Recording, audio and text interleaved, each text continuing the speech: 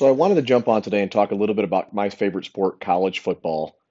The national championship game was last night. Lots of debate about the playoff, who to let in, expanding the playoff, and I just want to share my thoughts. I've had these discussions with many people in person or via text on Twitter, but I've never actually put all my thoughts into one spot, and I'm going to do that here today. And in the format I'm going to use is I'm going to take kind of the narratives of the reasons why you shouldn't expand that we hear in the media or your buddy at the bar, and I'm just going to kind of give counter arguments to those points and hopefully be uh, just a few minutes on this, and you'll enjoy what you hear. One of the things we hear all the time is that an expand off playoff is going to hurt the regular season, that the games in the regular season will be less meaningful. You mean like Clemson, Notre Dame this year? The game meant nothing for Clemson.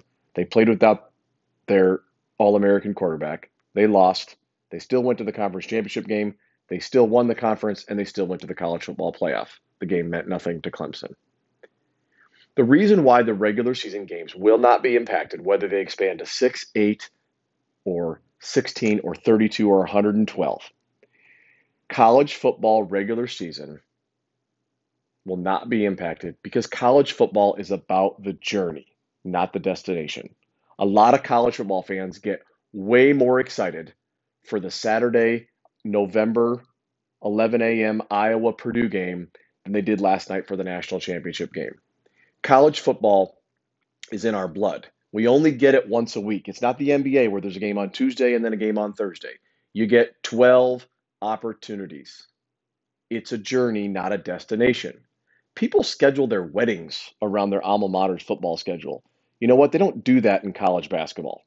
They don't look at the college basketball and say, "Hey, we shouldn't schedule our wedding because Texas A&M might have a home basketball game." Fall Saturdays are events, and because of that, people will watch because it's football and we only get 12 of them. Point number two, an expanded playoff will kill the bowls. The bowls are already on life support, if not already dead. Player opt-outs are killing what I call the tier two bowls in the New Year Six. So the Peach Bowl in a year where it's not hosting a semifinal, and tier three bowls like the Alamo Bowl. Schools with NFL players, those players are opting out for various reasons to not get injured, and those games have gone down in stature. An expanded playoff will actually significantly reduce the opt-outs because the elite teams have the elite players. Sure, you'll get an opt-out or two from Indiana or Mississippi State that has an NFL guy on their team, but you won't have people opting out of college football playoff games. So the more college football playoff games we have, whether it's 8 quarterfinals or 16 or whatever, the less people you're going to have opting out. There's something Kirk Herbstreit said last night during the national championship that really bothered me. He was implying when Jalen Waddle was going in and out of the game, playing through what looked like some sort of injury, he implied the Alabama guys were wired differently than those other teams who have players who opt out. And it's completely not true. There's no way Jalen Waddle was attempting to play last night if it was the Citrus Bowl. The reason he was attempting to play was because it was a college football playoff game.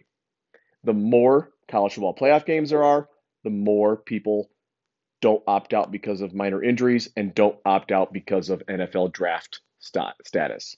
That was an apples to oranges comparison that Herbie gave last night during the game, and he got away with it. Point number three, but the same teams are still going to win. Probably you're right. Of course they will. But man, those other quarterfinal, semifinal games will certainly be more fun to watch. Why not create more inventory of the sport everybody loves? It's not like we're adding 82 games. We're not going to a 66-game college football regular season, and it will be watered down. People love football. It's on the weekends. People will watch.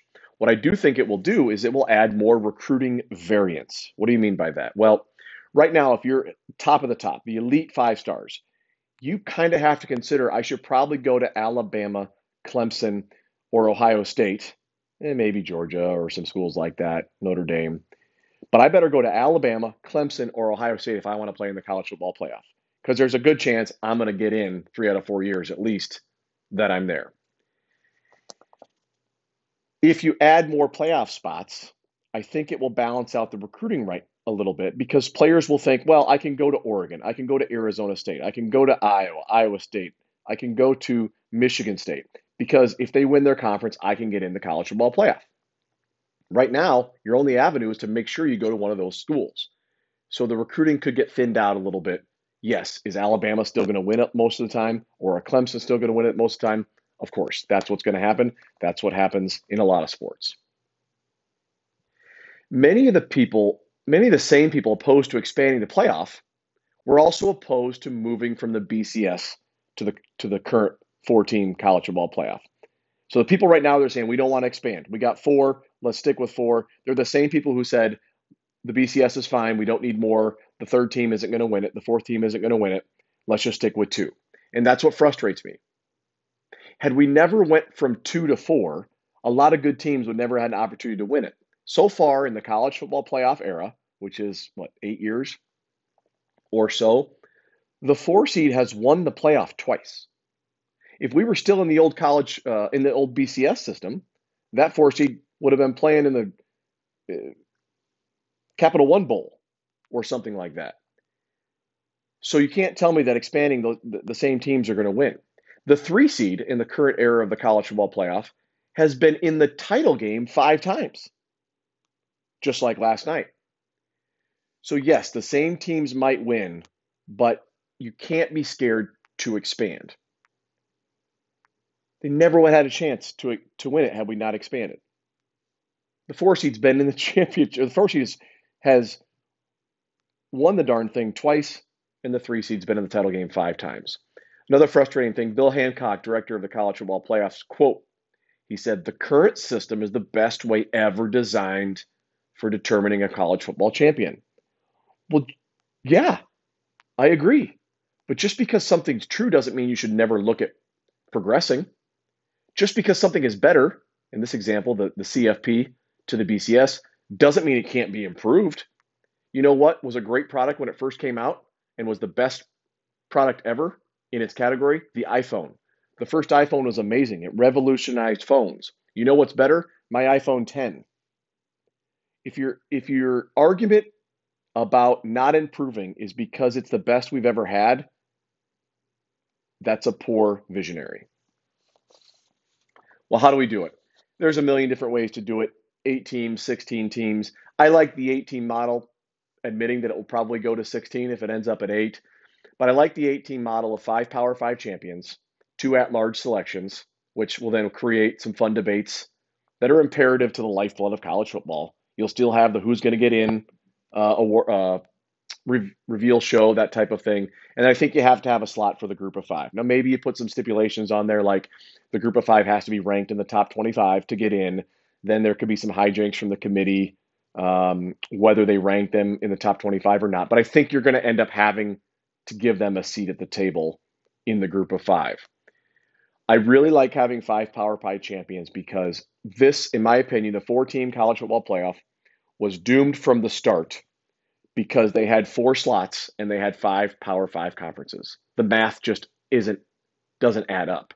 It was never going to be successful when you have 4 spots in 5 Power 5 conferences. So I think you do have to give an auto bid to the Power 5 champion. Now, what's going to happen? Yes, there's going to be a year where Arizona State is the Pac-12 representative in the South, and undefeated Oregon plays them in the Pac-12 championship game, and a 3-loss Arizona State beats them and gets to go to the college football playoff, and Oregon has to hopefully settle for one of the at-large spots, and maybe that 9-3 Arizona State team gets blown out in the quarterfinal versus Alabama.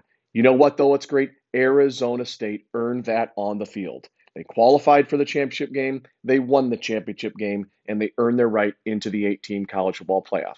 I like the fact that every player in a Power 5 conference starts the year knowing the criteria. How can I get in?